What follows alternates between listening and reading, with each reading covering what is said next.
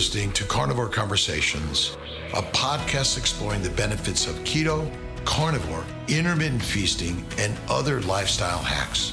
Each week, we'll be interviewing a special guest from the keto carnivore community and so much more. This is your host, board certified and practicing physician, Dr. Robert Kiltz.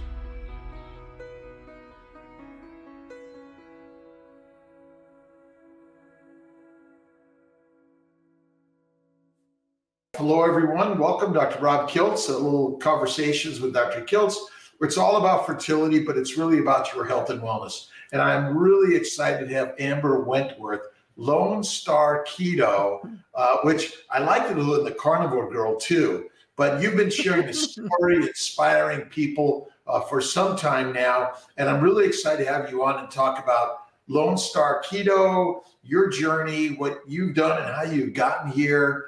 I read a little bit, but that you're a romance writer. I used to love to read romance books a long time ago, and food lover, and doing recipes and doing your blogs and lives and all sorts of things. So welcome, Amber. Tell us a little bit about yourself and how you got to this Lone Star Keto. Well, thank you so much for having me on. Oh gosh, do you want the down and dirty or the really short version? Because I could go either way. Dirty is good, but you know, we have time. The story is always stories. Okay, be careful what you ask for. That's good. Okay, I'll just give a brief history of my background so you can kind of understand why I do what I do. I started noticing, I guess when I was about 10 years old, that I was a little bit different than the typical little girl. I had started to develop, and for some reason that translated into me being fat, even though I wasn't at that point in time in my life. So I had this already at 10 years old, a body image issue because I was teased. And it didn't help that like some of my family would kind of make fun of me too, in a good-natured way, but without realizing what it was really doing to me. Anyway, I started dieting when I was about 10. Yeah, wow. I actually went on diets when I was 10. Yeah. And by the time I was 15, I was full-blown bulimic and anorexic. And by 17, in high school, I weighed about 98 pounds because I had just pretty much stopped eating altogether. And when I did eat, I binged and purged. So that was a lot of fun. During that period of time, during my high school years, you know, that's a very short period of my time. I tried so many different diets. It wasn't even funny. I went on Weight Watchers so many times. I tried Slim Fast. I did Atkins. I did oh gosh, everything. I even did a medical diet that my boyfriend, now husband, paid for in high school because I couldn't afford it. And it was medically supervised. And I did all the liquid stuff. I did the stupid 9 diet where you had like 9 boiled eggs, 9 bananas, 9 for like 7 days. And that was an interesting experiment we did. My 2 cousins did it with me, my older boy cousins, and we were fighting over the bathroom. Let me just tell you that, in a 1-bathroom house. So that was a lot of fun. And I was taking diet pills, and that was back in the 80s when they had the good diet pills that you could buy over counter. That is illegal now. But back then, you know, you could just go into the grocery store and buy it. Even, you know, at my age, I did. So I did that. I also abused laxatives. And somewhere in there, I was also started doing the exercise craziness where I would work out every single day, high impact. That was, you know, the 80s, high impact, you know, let's get physical and all that. So I did just lots of that. So I had started an issue with exercise back then. And then like in my 20s, I was kind of okay. I still did diets and all that, but I wasn't really overweight, even though I was short. I had large breasts. So, you know, people interpreted that as being like heavy for some reason, because, you know, I had a waist like this long, you know, and so it just kind of appeared because it was so top heavy, whatever you want to say. Anyway, so in my 20s, I did okay. I had my first baby at 25. I ended up being gestational diabetic. So wow. I only gained 5 pounds the whole pregnancy. And when I had my daughter, I had lost 11 pounds. So I mean, I can't blame babies on that.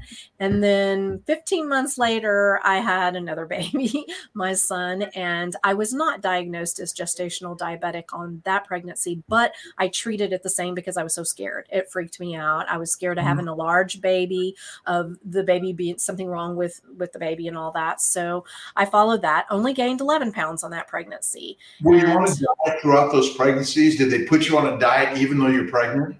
Oh yeah, absolutely. Yes. When you're gestational diabetic, but now that I know the difference in diets and the diet they had me on, I'm cringing because they had me eating throughout the day, like all day long, to keep a steady blood sugar, which I understand that part, but they had me eating certain amounts of food each time and allowing like fruits and all this stuff that I now know jacks my blood sugar crazy. I could have rice, I could have pasta, I could have all these things, but it was, moderated. But I can just imagine what my blood sugar was actually doing if I had myself hooked up to a CGM, because I know what it does now. But anyway, so I dealt with that, and that was all good and fine. And then because I was home with the babies, I was a stay-at-home mom, I just kind of gradually over the years started putting on more and more weight. And then I'd lose weight again. And then I'd put more weight back on, but not quite get to the point again. And then I'd lose weight again. And when I say losing weight, I'm talking 80 to 100 pounds. I did that Right. 4 times. So yeah. And Up and down. It was crazy. I had zero issues losing weight ever, because I have crazy willpower. I'm stubborn as crud. And if I say I'm going to make a goal, I make it every time, period. It's going to happen. And so that was not my issue. My issue was when I hit maintenance. That's when I would freak out. That's when I knew my journey actually began. And I knew I was going to fail. And I did. Every time. And it doesn't help that, self-fulfilling prophecy, right? But yeah, so I did that off and on through those years. And then I just got tired. And I put back on another crap load of weight. And this was in my probably early 40s. And I started having health problems, like bad. I'm talking so bad that. What problems were you suffering from? Oh, like I thought I was going to have a heart attack. My chest hurt. My head felt like it was exploding. I knew I had high blood pressure. I knew that. And I did dumb stuff like taking baby aspirin to make sure my blood was thin so I wouldn't have a heart attack. I did dumb stuff like that. But I didn't. The thing is, in my head, I didn't want to go to the doctor and get this checked out because I was afraid he was going to tell me, oh, you're fat. Well, duh, I know that. I didn't want it confirmed. I didn't want that to be my issue, etc. So I thought everything revolved around me being fat. So I was scared to go to the doctor. I refused to go to the doctor. So I hid these issues from my husband. I hid them from everybody in my family. Nobody knew. And like just walking to the car, I would be like, like this, and walking upstairs. Oh, good gosh, that was awful. But I would pretend like I'm all good and I'm trying to suck in breath without sucking in breath, and trying to make sure nobody noticed. If I did something simple like changing the kitty litter, I had to rest for 30 minutes. I had to lay down. It was awful. I'm telling you, it was really awful. Well, I ended up going to the doctor for something unrelated. And, they do the typical checkups, your temperature, blood pressure. Yeah. They hooked me up. They took my blood pressure. And next thing you know, the nurse is like pushing me backwards and saying, honey, I'm going to need you to stay really calm. And I'm like, oh God, what? And then the doctor comes in, the techs come in, they're hooking me up to an EKG machine. There's a room full of people. And I'm like, oh my gosh, what in the world? And they said, okay, we're going to give you some medication. If your blood pressure does not go down, we are admitting you into the hospital. Yeah. And so that was the first slap in my face. And that really scared me to death. I had to go see a cardiac, specialist, had to do the stress test, do all that mess. They put me on 4 different medications, one of them being a diuretic. 4 medications. That's how bad it was. Anyway, that was the start of my health problems. Then I developed severe acid reflux so bad that if I even, remotely laid back, acid would come in my mouth and I would literally gag on it. Couldn't sleep laying down. Then I had rosacea, super bad. Like I looked like Rudolph. I mean, it was like glowing nose. It was terrible all across my face. It was hideous. I even had like this little bumpy things and these little blood vessels coming out from my nose that kind of looked like an alcoholic. It was severe. And then I was diagnosed as having pre-diabetes. Yay! And that was like the thing that scared me more than anything, because my family, there's a big history in my family, and my grandmother pretty much died of that. And she died in her 50s, which I'm 55 right now. So, and she was morbidly obese. I'm talking morbidly obese. And she literally had a sewing kit, like a sewing kit full of medication she took every day. I didn't want to live like that. Anyway, so that kicked my butt back into gear. And yet again, I lost another 100 pounds. Okay. So that was great. And still didn't understand what the links were yet. You were just losing weight, gaining weight, getting sick, knowing it, but not linking anything yet, right? Oh, I linked it. I wasn't stupid, but I denied it. I was in heavy, heavy denial. And that's something I didn't want to. I mean, I knew I was obese. I mean, duh. But I would look into the mirror and, well, actually, I wouldn't look in the mirror. That was kind of the thing. But what I visualized was something different, and what I thought I could hide, under big t-shirts and stuff, but actually it made it worse. But in my mind, that was making it better. Anyway, so I lost the weight again. And I was like, knowing soon as I hit that, yep, it was going to happen again. Sure enough, it did. And I gained, I don't know, probably 60 pounds back. And then this was when I was, I don't know, late 40s at this point. Mm-hmm. And I decided I needed to get with it again. So I lost that weight, a little bit lost. Then, of course, I gained it back up again. And it was right at the time my daughter was getting married. And I wanted to look good, but I was so stressed and doing everything for the wedding and, trying to do everything else that I just couldn't, I physically just couldn't take it on. So I was humiliated in looking at the pictures. It broke my heart. And when my daughter gave me a gift the Christmas after they were married, it was a big family portrait. And I couldn't even be happy about it. I cried. And that broke my daughter's heart. But I was so disgusted by how I looked that I didn't appreciate the gift it was.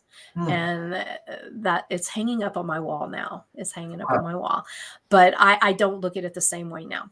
Okay. Anyway, so I just finally got to the point, and a couple of more years went by, and I just got to the point where I was like, I'm so over it. I'm just over it. I'm done. I keep doing this. I can't keep it off. What the heck's the point? If I'm going to be, fat and miserable and unhealthy, then so be it. Well, my daughter, the one that only daughter I have, she decided she wanted to drop a few pounds. Okay. This girl is, cute as can be, little tiny thing, but she thought she needed to lose a few pounds. And she had a friend who was trying ketones, the exogenous ketones. And I had never heard of that before. I didn't know what the heck it was, but I thought, okay, I'll do it for 2 weeks. Let me see if this just is kind of like a catalyst to kick me back in gear. Maybe I can get motivated. Maybe I can get the energy back, whatever. And so I gave it a go. And seriously, this was my last go. This was it. I was done, just done. And I tried them. And in a couple of days, I was like, what in the world is this? Where has this been all my life? And I never felt so good. I felt euphoric. I felt crazy good. I felt like for the first time in many, many years, like, I don't know, 20, 30 years, whatever it was, 20 years at least, that my life had color back. I had been living in shades of gray. I had been hiding from the camera. I had been hiding from the world. I was embarrassed to be seen in public. I was, just tired. I was miserable. And so all of a sudden it was like this technicolor. I was like, what in the world? So I started digging into what the heck this ketone thing is. And then I discovered the ketogenic diet. And I was like, what? Your body does that? Why did I not learn that in school? Why did not, after all these millions of freaking diets that I tried, why did none of that ever talk about keto or ketones or, anything like that, that you didn't have to be miserable when you were trying to drop some pounds and get your health back? Why did I not know that? And so that is why I became very vocal about the ketogenic diet and now the carnivore diet, because I kind of have, evolved. But how can you be quiet about something that you think so many people could benefit with, and that they probably don't know about, that they've never heard about it, that they, have been told wrong? And so that fascinated me to no end. And so, yeah, that's why I'm just a big mouth and just, I'll talk about it to anybody, hey, so that brings me to present day. Any particular people or books or ideas that inspired you other than some ketone bodies to the supplement, and then changing your eating habits in what way? And I guess as a ketone philosopher, what do you share with people in a sense of how do they get started? What do they do? Where do they go from? We know your website has some amazing things. Tell us a little bit more in depth of who inspired you and what are the things that people should be doing to get the best benefits from this? Yeah. The first book I read was Jimmy Moore's book. Keto Clarity. Thank you. Yes.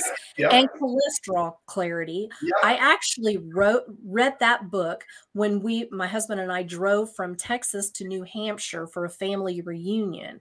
And I read that book the whole way there. And that's just fascinating. But that was one of my big ones. And there's also a book, the Keto Bible. I think it was called the Keto Bible.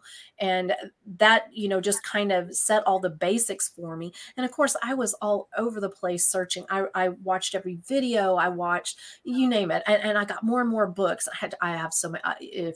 If my room wasn't so junky, I'd show you. I literally have hundreds of books in here because I wanted to learn more. I couldn't stand it because it was like, I got to have more knowledge. I got to know more. Because it was just such a life-changing thing for me.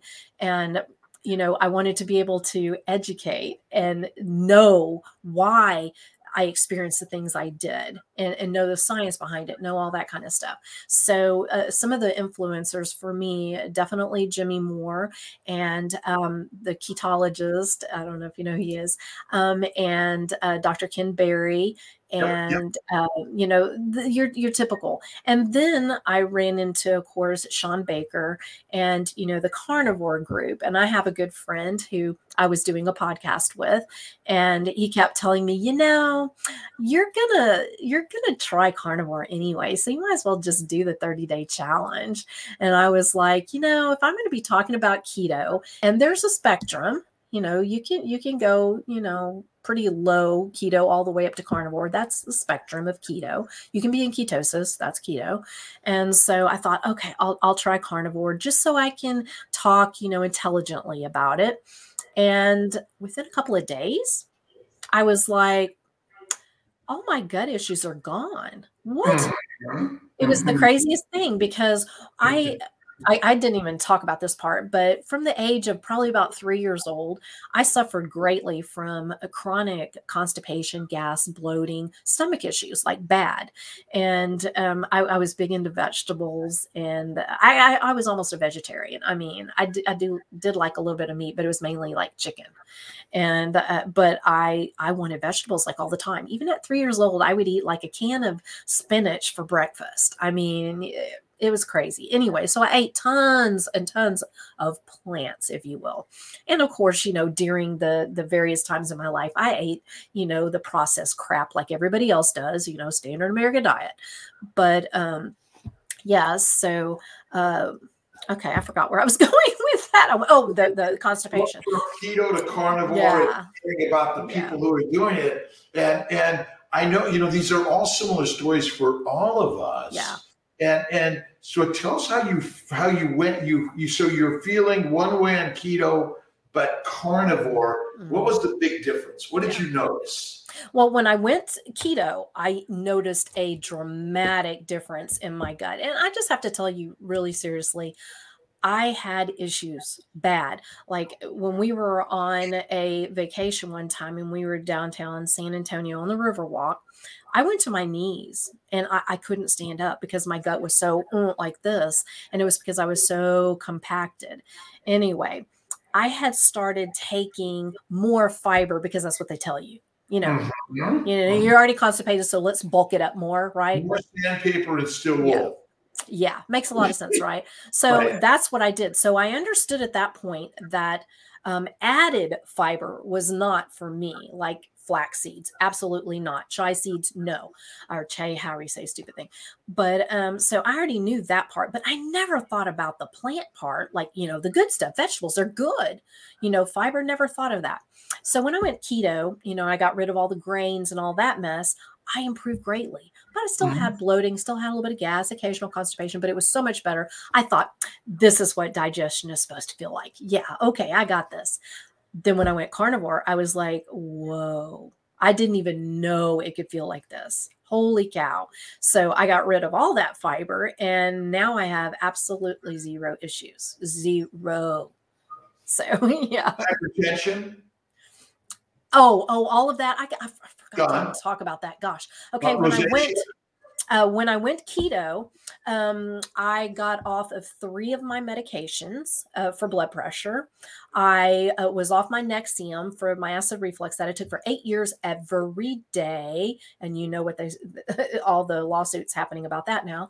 And my rosacea started to improve some, but it was still there, but it started to improve. So I was doing great and I was pretty happy.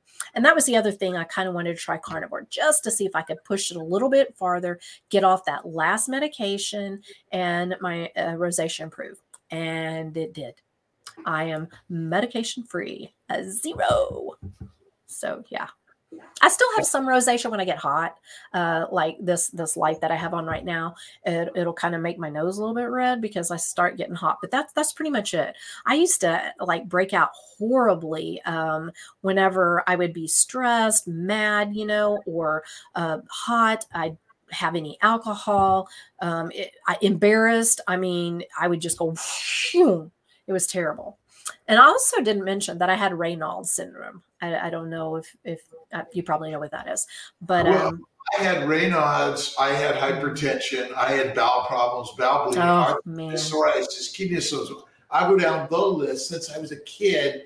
And when I went at 50, I went keto. At 55, I went carnivore 10 years ago. And everything gone. And so I've been one meal carnivore for 10 years. I occasionally have some non-carnivore. I don't think any of us are purist 100%. But what are your thoughts on your experience with fasting? How many meals a day? What are your thoughts on that sort of thing? Okay, I will say that for me, fasting was a game changer with keto when I was on keto. I got to the point because I was so incredibly satiated that I didn't care about food. So I kind of just naturally fell into OMAD, 1 meal a day. And that was awesome for me. I loved that. It was so simple. It felt right. And I loved it. And I just dropped weight. That very vacation I was telling you about, that when we drove to New Hampshire on vacation, mind you, we're on vacation. I dropped 11 pounds in 2 weeks on vacation because I was doing OMAD. Well, I talk so much about 1 meal a day at night, and it's all, to me, it's carnivore is the master plan. Everything else, keto is the masses and carnivore is the master. Yeah. And 1 meal is like, why would you eat more calories than that in a day? You don't need it. And you'll feel better than others. We have some questions, and Misty was when you do keto, are you eating 3 meals a day or just one? I know I do the 1 meal, occasionally a snack, What are most of your recommendations? Would it be that one meal? It depends. It depends. If you are getting the nutrients you need and you're eating the satiating foods, you got to go by what your body needs. I I was started out kind of like 3 meals. I've never been a snacker anyway, believe it or not. Even when I was super heavy, I was not a snacker. I don't know why, but I would eat like a lot at one meal kind of thing, or the things I ate were what was more the problem. But I think I started out three meals a day, and then I kind of went to two, just because when I woke up in the morning, it was like, why eat? Why do I want to eat? I'm not hungry. I don't want to eat. So I stopped. And then right at that time when we left for the trip, I decided to try, not eating, because we were on a car trip. We were in the car for like 3 days. And so it was just easier not to mess with all that. And it just fell into place, and I loved it so much. I stayed with one. But you don't have to do that. No, it just depends on where you fall and what part of your journey you're on. Because when you start out, you may need more, and that's okay. That's fine. Just eat a good whole food based keto. Don't do all the junk food stuff. Don't buy into it says keto on the package, so it must be good. Read the ingredients, because that's where people go wrong. And you don't have to eat 500 fat bombs to meet a fat goal. No, fat, I believe, is the lever. It's not a goal to meet. Your protein is a goal to meet. And then you have a limit of your carbs, usually 20 grams. That's kind of where I feel you should be, or to start off with. And then, fat as a lever to where you're satiated, and then go from there. So 1 or 3 meals, it's up to you. But if you need to snack between meals, you probably didn't eat enough, or you need to have the 3 meals.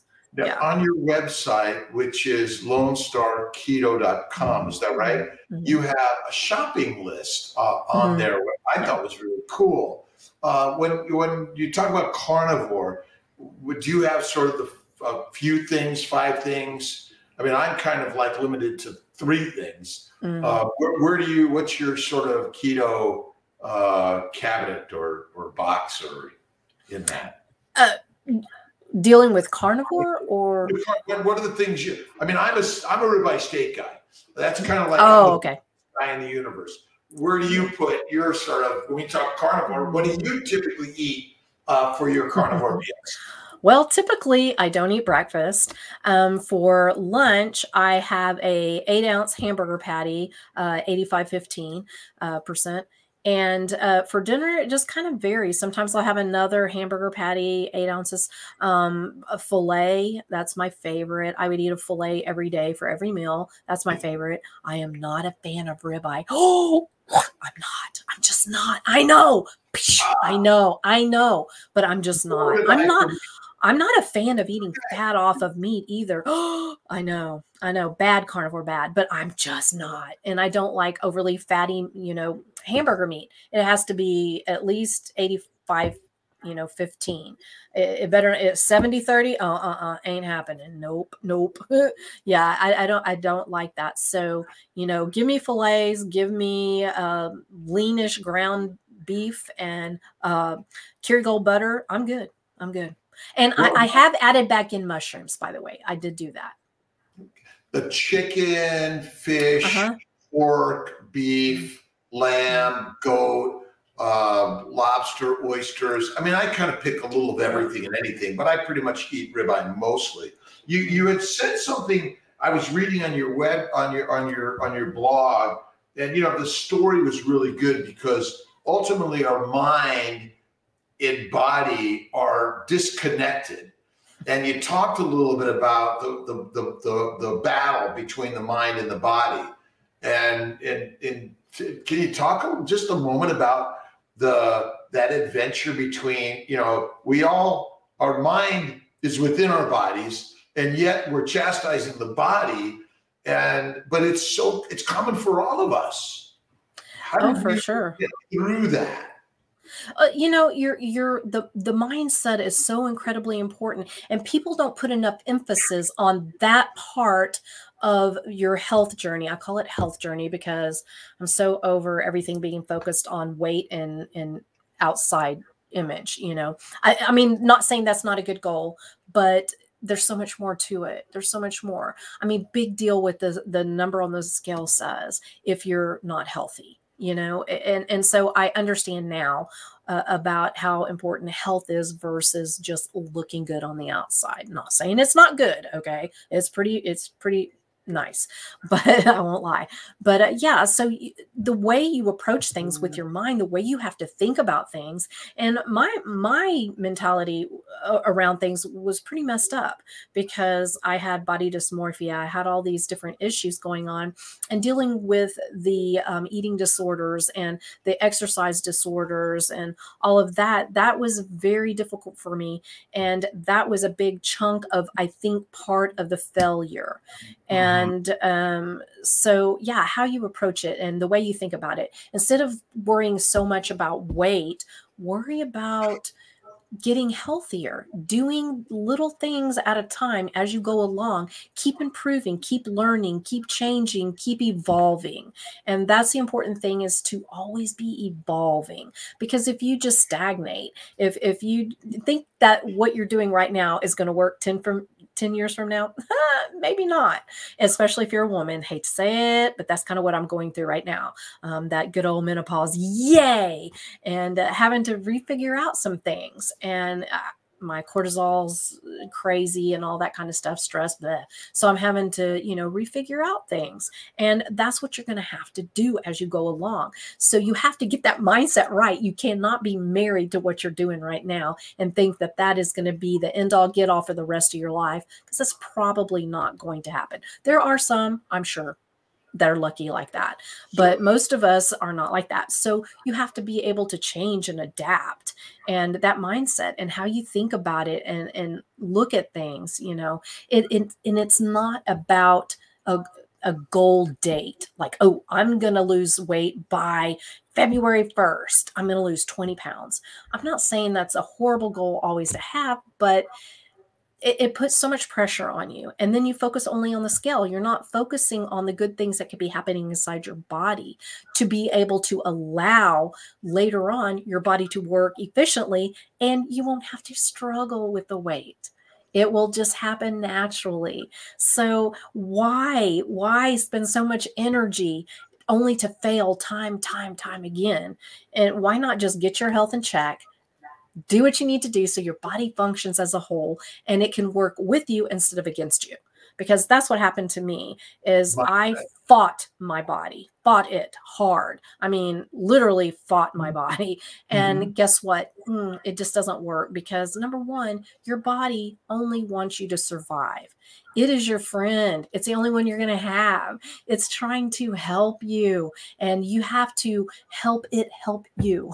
And by, fighting so hard against it, by doing all the restrictive dieting, by punishing yourself, by exercising until you drop because you ate a cupcake or whatever it is, it just doesn't work. It's going to backfire on you. So work on getting yourself healthy. Get that mindset on health as a long-term goal. And yeah, it's great if you lose weight. That's awesome. Everybody wants that. That's great. But that is just a symptom of a bigger problem. That is not the problem. So you got to fix. Yeah. And that's it's everything. So love yourself. Find someone like yourself, a coach, to inspire you and tell stories each and every day and give you some advice that'll help you on the journey. That's so critical for all of us. And so you do coaching to share your philosophy and your story. Is that correct? Absolutely, yes. I coach through Rivero Health. I do the carnivore coaching. And then I also branched out on my own, and I'm doing nutrition and life coaching. I kind of combine everything into that package. And I am just recently, as of yesterday, certified and licensed with Sugar, which is a diagnostic tool for food addiction, sugar addiction. And I'm so addicted to food. Yes. Like air and water. You must, And it is interesting because the sugar addiction is actually a normal addiction, because in the ancient environment, if you didn't eat the sugar when you found it, you were dead. We just have too much access and frequency to it, which is certainly not a good one for any of us because we have too much access. Then someone was asking me about what type of carbs do I eat. Well, I like chocolate. Yeah. I have a piece of chocolate once a day, every other day, little piece.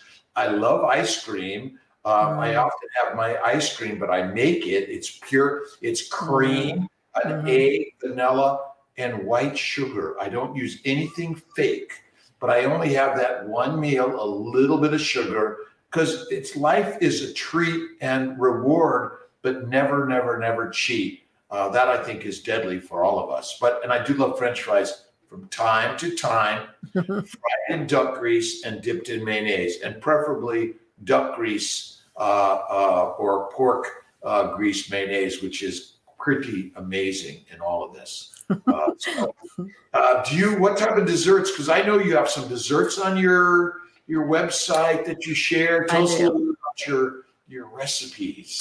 Okay, see, that was back in my keto days when I was trying to make substitutes for everything I used to love.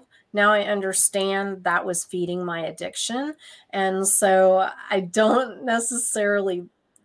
don't do the recipes anymore at all. I may do some like carnivore kind of recipes or something along those lines. I've kept it up on my website because they are very delicious. I'm not going to lie. And, for some people, that is a better option than going out full out and, having the, not so great stuff. But, after doing this addiction training, I now realize how that can be very, very harmful for those of us who do have true addiction. It's actual illness of the brain. It's something that we just have. It's not something we did. It's not, our fault. It's not anything like that. But just having one bite is enough to undo everything. And just very similar to an alcoholic, once you're an alcoholic, you have that addicted brain and you can't moderate alcohol. You can't.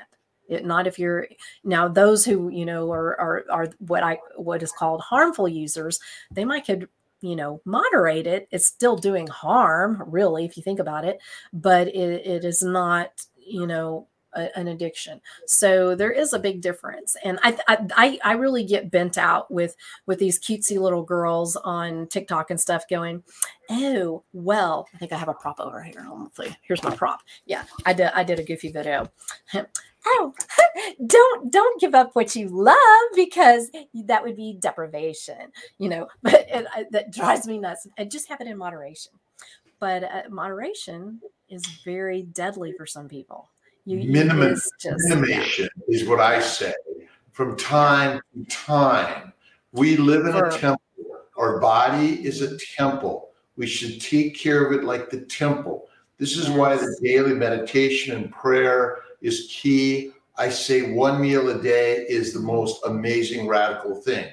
Carnivore is the best, but keto, and remember, as a vegan or vegetarian, you're eating sugar because plants are sugar.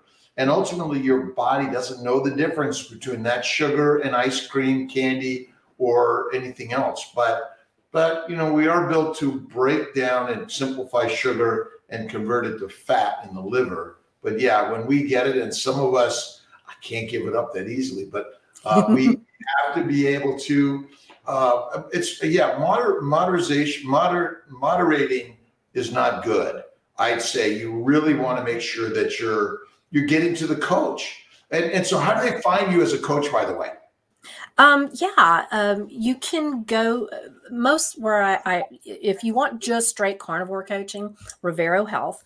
If you want kind of a little bit of everything, and I'll be adding in this sugar addiction part too, go to Instagram, and on my profile page, I have a book now button, and you can check out my schedule and all of that. And right now my prices are really low because I'm still in school for one NTP school, if you will, and nutritional therapy practitioner school. So I've kind of kept things low to kind of get some clientele, have some, reviews kind of thing. But once I graduate, it's not going to be that low. So just saying. Do you do keto and carnivore and food addiction, or are you? I'm going to do, yeah, it's going to be, that's why I call myself a nutrition and life coach, because I work on mindset as well. And I've done a lot of certifications on various things like cognitive behavior therapy, hypnotherapy, I, all kinds of things. I have not done tapping yet, but that's going to be one of my next things. So I've done a lot of that. So I'm going to incorporate a lot of that into, as people want it, if they need it, depending on what their goals are. And yeah, I'll do keto and carnivore and even low carb. I won't go past low carb though. I have my limits. I just don't feel like anybody should be on the standard American diet. I don't care. I mean, yes, we have a difference in how much carbs we can handle, and that's fine. I work with that. But so you're saying standard American diet is deadly? I think so, yes. It's deadly. I think so. Everything we learned we did learn some things in medical school, and we have continued to learn things from nutritional dietary experts, but most of them, in my opinion, are deadly. And that's our problem. Yeah. And as a fertility specialist, we've seen so many conceive naturally, not miscarry by simply going keto and or carnivore. And the one meal a day, fasting is the best way to get to where you want to go. So that what I've learned more than anything. If you can do more than one day, great. But one day, one meal at night, the very best. It is amazing. Any thoughts on supplements? What are your thoughts on supplements and water and other sort of fancy drinks? Yeah. Okay. Well, supplements, I was kind of weird about that to begin with. I thought, well, if you're doing the proper diet, you don't need supplements, right? I kind of had that attitude. Well, after talking to enough experts in the field, I now understand that, and also going through school, that our soil is deplete, and that causes our plants to be deplete, and the animals that eat those plants to be deplete. So it's this vicious circle, and pretty much all of us are deplete in like magnesium. I mean, or at least not deplete necessarily, but low. And I fall in that category. Hello, I eat a very nutrient dense diet, and I fall into that category. Number one, my stress and my cortisol, hello, but it zaps everything. And like magnesium, it has like over 700 functions in the body. And, if you have stress, if you're eating carbs and doing things like that, you have toxins in your body, you have, viruses that are lurking, whatever, it zaps that magnesium. And then you don't have enough left over to do the things it needs, like the processing of vitamin D, vitamin C, everything in your body. So magnesium, absolutely 100%. I, think that that's a good one to supplement for. But, as many of my friends say, test, don't guess. So it's not good to just start shoving, supplements in if you don't even know where you're at. But if you've done testing and you know that you're low in certain things, and it's not easy to get in foods, like vitamin D, that's kind of difficult. So you really kind of need to get out there in the sun, and there's certain things like that just make it difficult. But if you can get it from food, absolutely start there first. But if you're still low, supplementation for certain things, absolutely. Magnesium is my number one for sure. And it's real important to consult with your own primary doctor. Mm-hmm. We're just sharing some thoughts and ideas, philosophy. There's nothing like the importance of your own private practitioner or primary care. Alexandra Ramirez, Sherlyn, Shantia, Samantha. We have a lot of people sharing with us today, both Instagram, YouTube, and Facebook. And we have Amber Wentworth, the Lone Star Keto, who's sharing her thoughts and ideas. And we're really grateful to have her on today. And again, can you remind us where they can find you? Yes, I'm Lone Star Keto Girl on Instagram. That's my platform I spend the most time on. I do have a website that I haven't been very active on, but I'm really trying to get back to that. It's lone-star-keto.com. And I'm also on Twitter as lone_star_keto. They wouldn't let me use the other name. It's so annoying. Facebook, I have a page called Lone Star Keto. I have a YouTube channel and I do a podcast called Lone Star Keto. And I have some amazing guests on there. So go check that out. It's on YouTube, Lone Star Keto Girl. And I was watching many of those and listening to them and watching them. I mean, they're very inspiring. And the one thing I've learned in life is stories are critical. I'm sure that's why you wrote your romance novels, because we all want a story and our brain creates the story. And that's why I think it's so important to have a coach and a cheerleader, someone to inspire you and listen and watch your story that you shared. And again, we're talking in the fertility realm, but ultimately all those diseases you talked about are the same things that everyone is suffering from. And I say infertility or miscarriages, early late losses, and male and female causes are all due to the same unfortunate standard American diet, which is a sad diet, unfortunately. Very sad. We have to eliminate the word diet, and which I always tell people, I don't care what your size or shape or age or weight or gender or anything is. You must love yourself first. You must look in the mirror and have faith and look at the beautiful human being right there, that God is within all of us. And from there, now you could step into the realm of, okay, what are the things that I can do to better myself, and finding people that, again, let's say the vegan to carnivore, for one. I know that many people that are out there coaching. I'm not a big exercise fan. Now, I'm not saying don't exercise, but be creative in life. I do light bikes. I love bike riding down in Florida when I'm down there.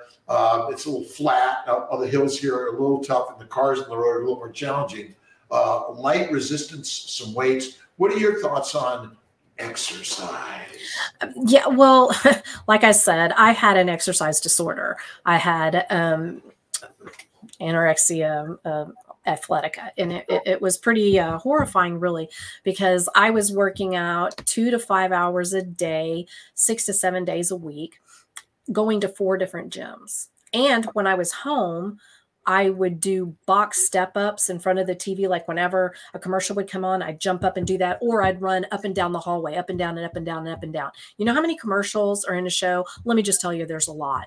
And so I was literally doing this all day long. And I didn't think I had an issue. Haha, I did. Anyway, so I have a little bit of a issue with exercise in that way, because I am very fearful that I'll fall back into that pattern. I think I'm okay now, but I do think that activity is extremely important. Do I think that you have to kill yourself? No, I don't. Just getting out in nature and walking, especially after meals, is so incredibly helpful. And of course, you want to do some weight bearing exercise for your bones and all that kind of stuff, especially as you get older. You really need that. So yes, it's very important. It's not as important when you're talking about weight fat loss, though. A lot of people seem to think that they can out exercise, maybe not so great diet, but it really has very little effect on weight. And the more you output in the exercise, the more your body tries to compensate and drops, your energy levels and et cetera, to make up for those, way too many calories burned, and especially if you're not eating enough.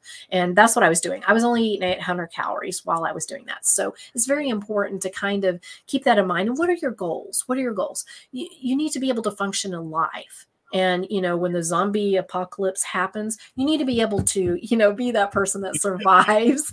So you need to be fit. You need to be fit for life. And I have a good friend, Bronson Daunt. And if anybody is looking for somebody who has knowledge on how to do it in a way that makes you functional in life, as far as being able to do what you want to do, he's the one to go to. Check him out. He's awesome.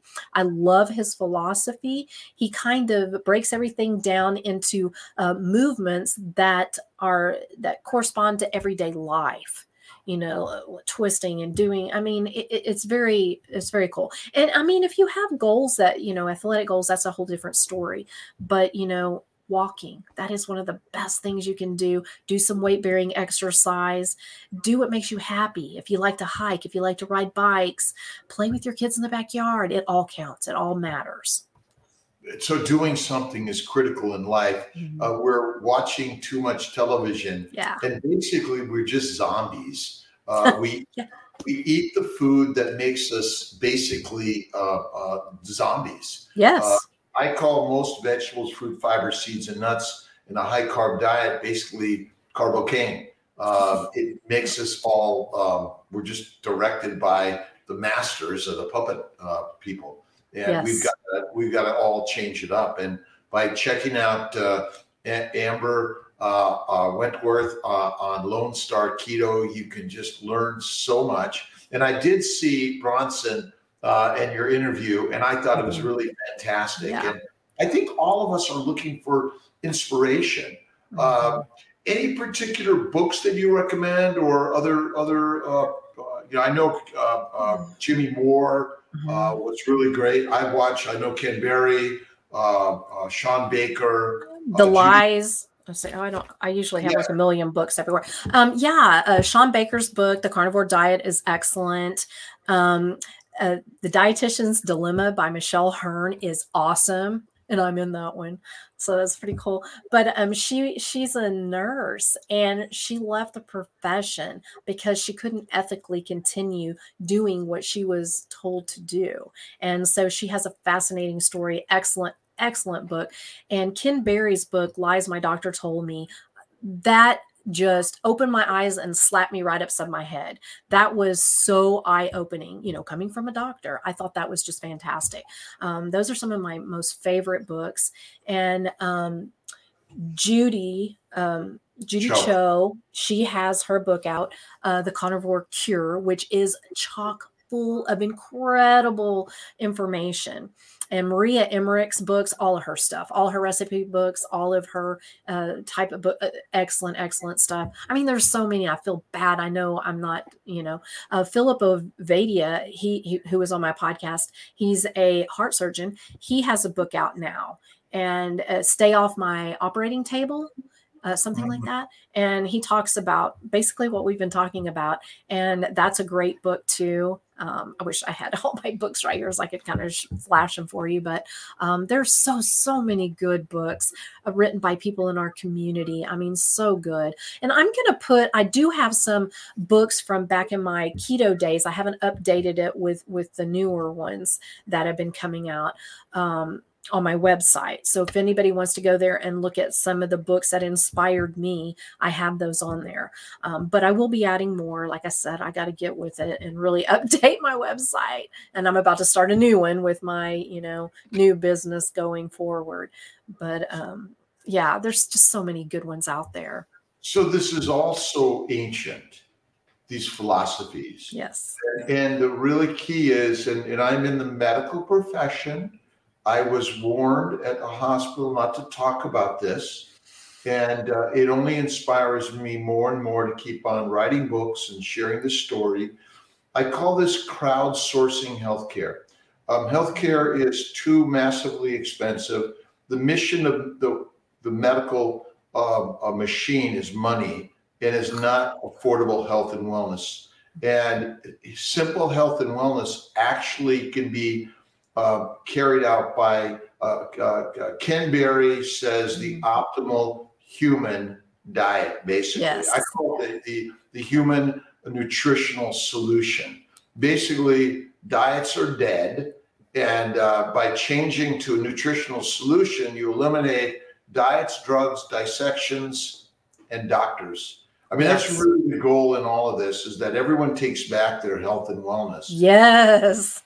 And so what you're doing, and we all need to be doing this more, is sharing this, because between YouTube, Facebook, Instagram, and many other ways, we need to share this in a way that eliminates the need to go to a doctor for all the drugs in order to be diagnosed with the disease and given a prescription that you are likely just to add another 10 more like your grandmother. And I know so many other people in my profession that are suffering.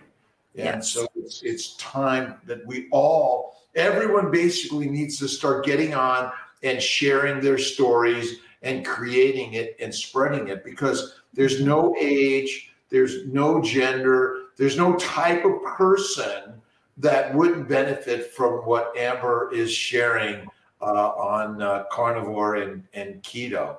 But just one other point, because the biggest and hardest part is that carnivore is such a stretch for so many, especially they don't eat meat and won't eat meat. What would be your simplest way to kind of help people to get to at least keto? And we'll finish with this comment on, how do we get and inspire people there? Oh gosh. That's a good one, because I think there's so much misinformation. Number one, meat is bad, eggs are bad, fat's bad, blah blah blah. And grains are so awesome; they're the holy grail. Eat more, eat more, eat more. Low fat, must have low fat.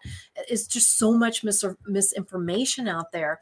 So to help educate people and try to unwind all of that they've been, lassoed with, and propaganda, and I mean, everybody from your grandmother to your doctor to the TV to big food, everybody. I mean, you hear something enough, you believe it's true, and it is hard to change people's minds. Hard.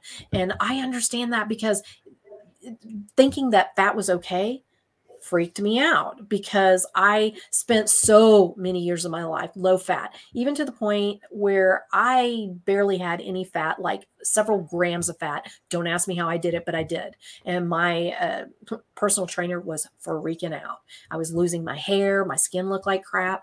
I mean, it was horrible, but I had that so ingrained in my head, I could not let it go. Even my personal trainer, even though, she was still into the carb and stuff like that, she recognized the importance of fat. And I couldn't see it. I couldn't see it, because fat's bad, fat's bad, fat's bad. So we need to educate people. We need to spread the word and try to counter some of that propaganda we hear continually. And, as you know, many doctors, they fall in line with that too. So when, a patient comes to them and asks, what am I supposed to do? Oh my gosh, I have all these issues. What diet? Well, you need to follow the food pyramid, kind of thing. And you're like, because they don't have the education in medical school. I don't know about you, but most doctors that I've talked to said they had minimal to none, and they're giving diet advice. Yeah. Well, I would say that they're actually there. It's there. It's there because we're all taught basically fruit, fiber, vegetables, seeds, nuts, and lean meat. We're all taught that 3 meals a day plus snacks in between. I mean, we're all counselors for our patients throughout training, and so I would just say the simple is it's all a lie. We're told the wrong thing, which is basically brainwashing, which ultimately causes all the diseases that require the drugs and the dissections, and ultimately fill the hospitals and ultimately the morgues. I'm saddened by what we have been taught, and my mission, and I can hear your mission, is to help give people the power back. Yes. And COVID, people are dying from COVID because of inflammation, because of standard American diet, and we all need to share it, and we need to be more powerful in doing that. And it's going to be, for the problem with doctors is they're pushed, if they talk about it, they're pushed hard not to, and they're mostly working in an environment which is a healthcare industry, which is you toe the line, you sell the drugs, you get the dissections, and the more you see, the more money you make, the more profits there are. I mean, we all believe in making money and profitability, Sure. but at some point, something's got to change. Otherwise, we just can't sustain this. If we're your children, my children, our grandchildren, we've got to keep doing that. So again, Amber, so grateful for you joining our live tonight, and we'll find you on lone-star-keto.com. Is that right? Or on Amber Wentworth on Instagram. correct? Lone Star Keto Girl. But yeah, Right. I think it still pulls up Amber Wentworth, so it's good. All right. Thank you so much. We so appreciate you. God bless you. And we look forward to hearing more wonderful and great inspiring things. Thank you so much for having me. It's been a blast. And I That's appreciate you. Thank you for doing what you do. Well, thank you. God bless. It gives me faith. It gives me faith. We got to all have faith in this crazy life, right? Yeah. Thanks for tuning in to this episode of Carnivore Conversations, hosted by me, Dr. Robert Kiltz. And don't forget to review us on Apple Podcasts, Spotify, or wherever you're listening today. Check out drkiltz.com for more and subscribe to our Instagram, YouTube, TikTok, and Facebook for more inspiring content every day. Take care and see you next time.